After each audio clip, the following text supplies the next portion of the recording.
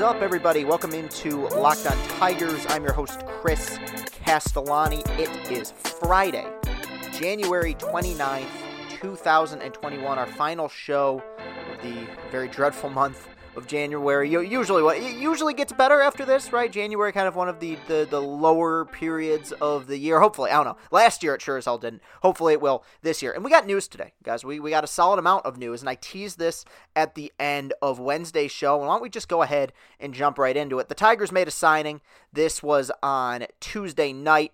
I believe they made this move, and I believe they made it official on Wednesday morning. Wilson Ramos, catcher formerly he played for the Twins for a little bit, then spent the prime of his career in Washington with the Nationals, spent a year plus with the Tampa Bay Rays, a little bit of time with the Philadelphia Phillies, and the last 2 years was with the New York Mets. So he's gotten around. Two-time All-Star, made an All-Star team in 2016 where he received MVP votes and won a Silver Slugger, was an All-Star as late into his career as 2018 when he was 30 years old.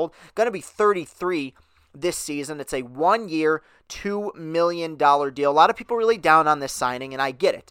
There are so many things about this signing that are disappointing. Mainly, there was at least one better catcher on the market in Realmuto that you didn't reach out to. He's going to be 33 years old this year. One of the issues I've brought up with previous signings like Francisco Liriano or Jordy Mercer, Josh Harrison is you're signing a lot of these guys who are in the twilight of their career. Even if they give you a good season, the return you may get back at the deadline if you do decide to sell is not much because these guys are aging. And you have another example of this with Wilson Ramos.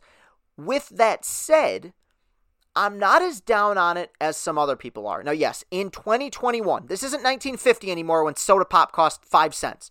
In 2021, for your starting catcher to be paid $2 million, and it's not some guy who came up through the minor league system, it's a free agent. For a free agent starting catcher to be getting paid $2 million, especially when you have an owner that is as rich as Chris Ilitch is, that is embarrassing. That's really sad. And the league is laughing at Detroit, and they have been for several years, and they're going to continue to because the team is awful. But in terms of guys who are going to be starting catchers this season, I kind of think you could do a lot worse. Honestly, let's look at Wilson Ramos's 4-year stretch from 2016 to 2019. 808 OPS, 62 home runs, 258 RBIs. Like I said, he was an all-star for 2 of those seasons. Last year in 45 games, didn't have a great year. Didn't have a great year at all. 45 games, 684 OPS, a 239 average, 5 home runs, only a 297 on-base percentage. He doesn't get on base a ton, and for this year's team, it's not some amazing signing. He doesn't make this team that much better. He takes them from a 100-loss team to a 98, 97-loss team. So I do get the frustration, but there are positive elements to this signing, and I feel weird. My initial reaction was, I'm going to come on here and I'm going to rip Ilitch for this signing, and I'm disappointed by it. I'm disappointed they're not aiming higher, but this he's not bad. He'll start opening day. In 2019, he had a 2.2 WAR, which is higher than anyone else has put up on this team over the last several years in terms of catchers, and I guess that's kind of an invalid argument, to be honest with you. I guess that is the one argument that I've seen some people make that I don't think is fair, which is, well, he's going to be the best catcher on the roster.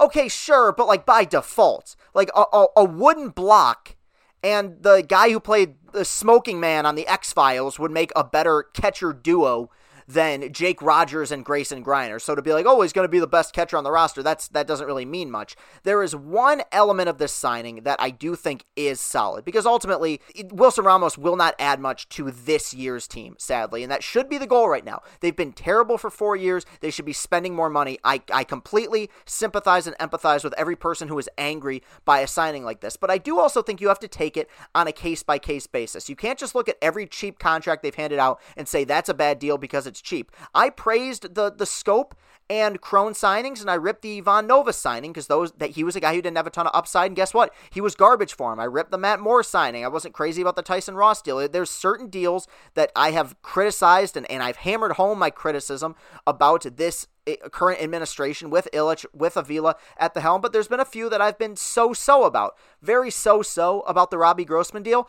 I'll be honest, I like this deal more than I like the Robbie Grossman deal, because I think if you are building a farm system around young starting pitching, it is important that you have a catcher who knows what he's doing, who isn't just a complete flatline, which is what they've had over the last several years. And there's one element to the signing that I do think can be a major positive. Wilson Ramos is a good defensive catcher. Caught some great pitchers, caught some no-hitters, 6.1 career defensive WAR, has had a positive D-WAR in every season of his career, except for 2017 when he was with the Rays. That season he had a negative defensive WAR of 0.1, so it was barely in the negatives.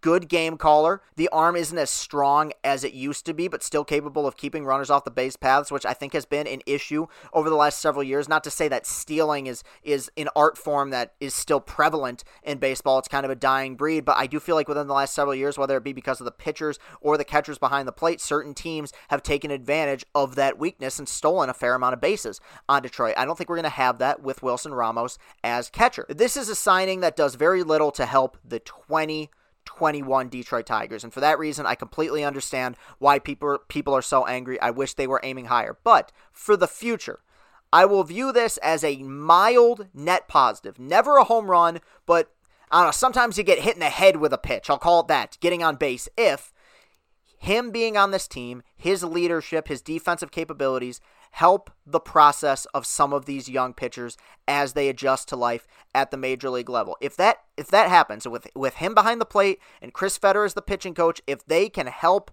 move these young minor league pitchers transition into solid major league pitchers, I'll look back on the signing and say, you know what, maybe for 1 year they kind of knew what they were doing. It is disappointing because I want them to aim higher. I want them to have a good team or a competitive team this year. They won't. They aren't going to. And in many ways, this is a signing that is kind of pathetic.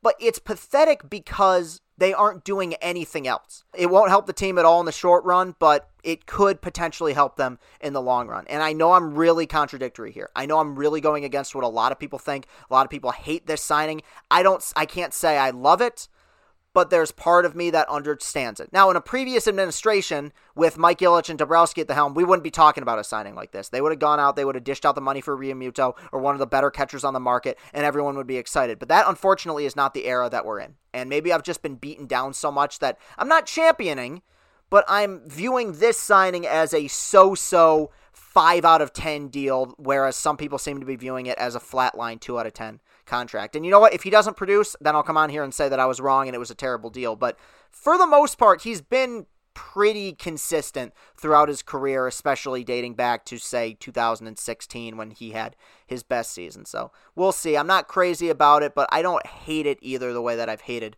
some other Ilitch signings. So that will do it for segment number 1. When I come back, we're going to talk about the Hall of Fame news. Obviously, a lot of controversy regarding the fact that nobody got selected to the Baseball Hall of Fame for the 2021 class. We'll talk about that when we come back. See you in a second. The improved Built Bar is even more deliciouser. 18 amazing flavors, 6 new flavors, 12 other original flavors. Bars are covered in 100% chocolate, soft and easy to chew, and Built Bars are healthy. Built Bar is great for the health-conscientious guy or girl. You can lose or maintain weight while indulging in a delicious treat. Bars are low-calorie, low-sugar, high-protein, high-fiber, great for the keto diet.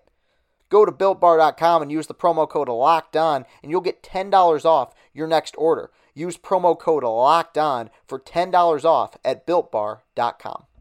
RockAuto.com is a family business serving auto parts customers online for 20 years. Go to RockAuto.com to shop for auto and body parts from hundreds of manufacturers. They have everything from engine control modules and brake parts to tail lamps, motor oil, and even a new carpet. Whether it's for your classic or daily driver, get everything you need in a few easy clicks delivered directly to your door. The RockAuto.com catalog is unique and remarkably easy to navigate. Quickly see all the parts available for your vehicle and choose the brands, specifications, and prices you prefer. Best of all, prices at RockAuto.com are always reliably low, and the same for professionals and do-it-yourselfers. Why spend up to twice as much for the same parts. Go to rockauto.com right now and see all the parts available for your car or truck. Write Locked On in their How Did You Hear About Us box so they know that we sent you. Amazing selection, reliably low prices, all the parts your car will ever need. rockauto.com. Get more of the sports news you need in less time with our new Locked On Today podcast. Peter Bukowski hosts Locked On Today, a daily podcast breaking down the biggest stories with analysis from our local experts. Start your day with all the sports news you need in under 20 minutes. Subscribe to Locked On Today wherever you get your podcasts. And we are back, everybody. So the big controversy that went down on Tuesday night was the Hall of Fame voting was announced, and nobody made it in the class of 2021. A lot of controversy surrounding certain players. I've talked about this a little bit before, but I'll talk about it again. Barry Bonds and Roger Clemens, to me, are guys that, in my opinion, deserve to be in the Hall of Fame. They are guys that I do think one day the Veterans Committee will vote them in. There is a clear point in their careers in which you can say that they began to cheat, and before they did cheat, they were already Hall of Fame players. I understand the principle of it, I do, but I think enough time has passed now that you can look at these guys' careers as a whole and say, you know what, they were Hall of Famers even before the scandal, even before the steroids. But the big controversy coming out of this one is that Curt Schilling did not get voted into the Hall of Fame, and people feel very strongly about this. I guess for people who don't know, Curt Schilling, huge MAGA guy, huge Trump guy, but even more so than that, has displayed abominable behavior in the past, not just running that video game company he had into the ground, but sexism, anti-Semitism, a grade A chowderhead, Curt Schilling. And I need to lead off with that. Curt Schilling is a moron, and I adamantly disagree with many of the things he said about women, many of the things he said about Jewish people, many of the things he said about Muslims and Arabs. I think there's a lot of despicable behavior that he has displayed, and baseball all of a sudden is pulling out the whole character clause thing. That's why he hasn't been voted in, because of the character clause. We want to have good people in the Hall of Fame, yada yada. Not a good guy. With that said, Curt Schilling is a Hall of Famer. Curt Schilling is arguably the greatest postseason pitcher of all time. Curt Schilling won a ton of games. Curt Schilling struck out a ton of batters. The dude was ice cold in big moments. He has a Hall of Fame resume. He should be in. That character clause nonsense is a trump card.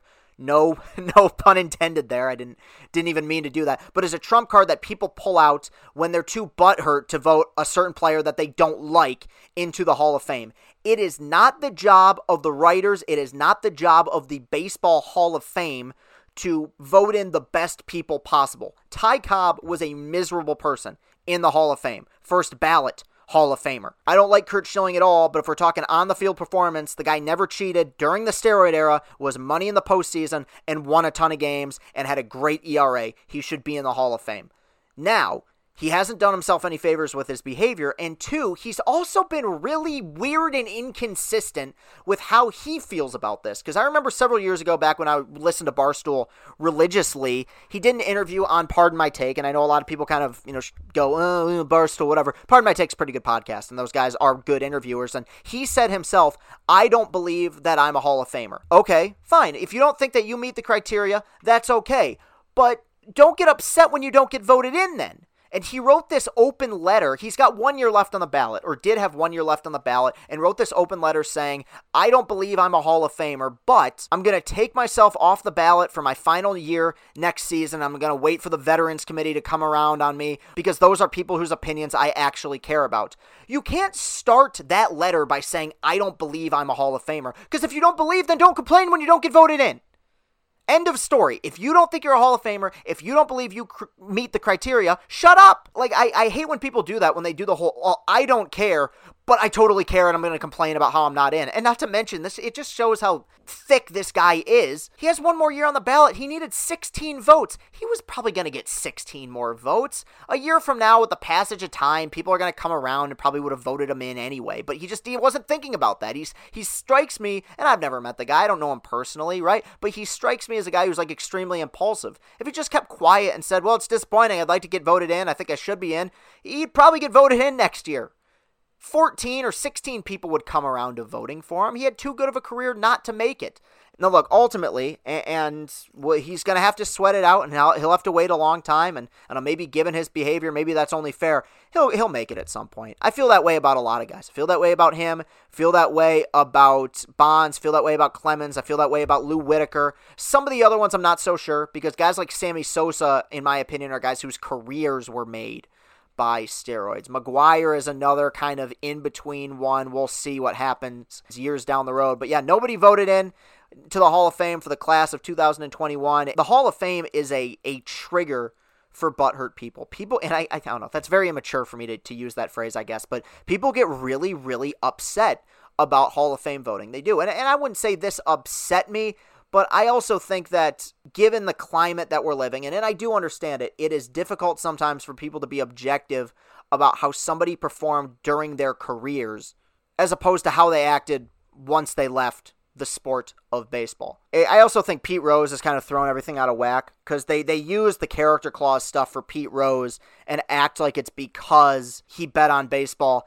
I'm not going to speculate, but I am under the impression that Pete Rose has done far worse things than bet on baseball, and I think that's the biggest reason why he wasn't voted in. Now, if you've done something completely heinous in your life, something criminal, something awful, you've murdered somebody, of course you shouldn't be in the Hall of Fame. I'm not saying everyone who had a great career should be voted in, and I think Curt Schilling is a moron, but being a moron, I mean, there's a lot of people who wouldn't be in the Hall of Fame if they were morons. But he's kind of dug his grave here, and his response hasn't done him any favors, so that will do it for today's show. There'll probably be some controversy about what I'm saying here, and I need to say, and people are going to think I'm getting political again, I don't think Curt Schilling's a good guy at all. At all. He said so many moronic things. He got himself fired from ESPN and fired from a few other companies for what he said. He's not a good dude, but the guy was money on the mound. That's what I'm saying. And if something gets dug up that says that Curt Schilling committed some horrible, heinous crime in his past, or when he was playing baseball, or since he played baseball, I'd be the first one on here to say, you know what, screw it. But yeah, at this point, the character clause does count. He shouldn't be in the Hall of Fame. I haven't found that from him yet, personally. And I hate to be sticking up for a guy that I don't like, but I care a lot about the Hall of Fame. I do. I think that the Baseball Hall of Fame is very sacred. It's more sacred than any other Hall of Fame. Like the Basketball Hall of Fame is a joke. You know, Dennis Rodman, who, good player, is in the Basketball Hall of Fame. Guy averaged like 5 points a game. It's different in baseball. It is so much more difficult to make it in baseball. And I'm tired of these writers believing that they have some kind of civic duty, when in reality, you're voting on guys who played a kid's game. That's all it is. All right. Oh boy. Okay, so that will do it for today's show.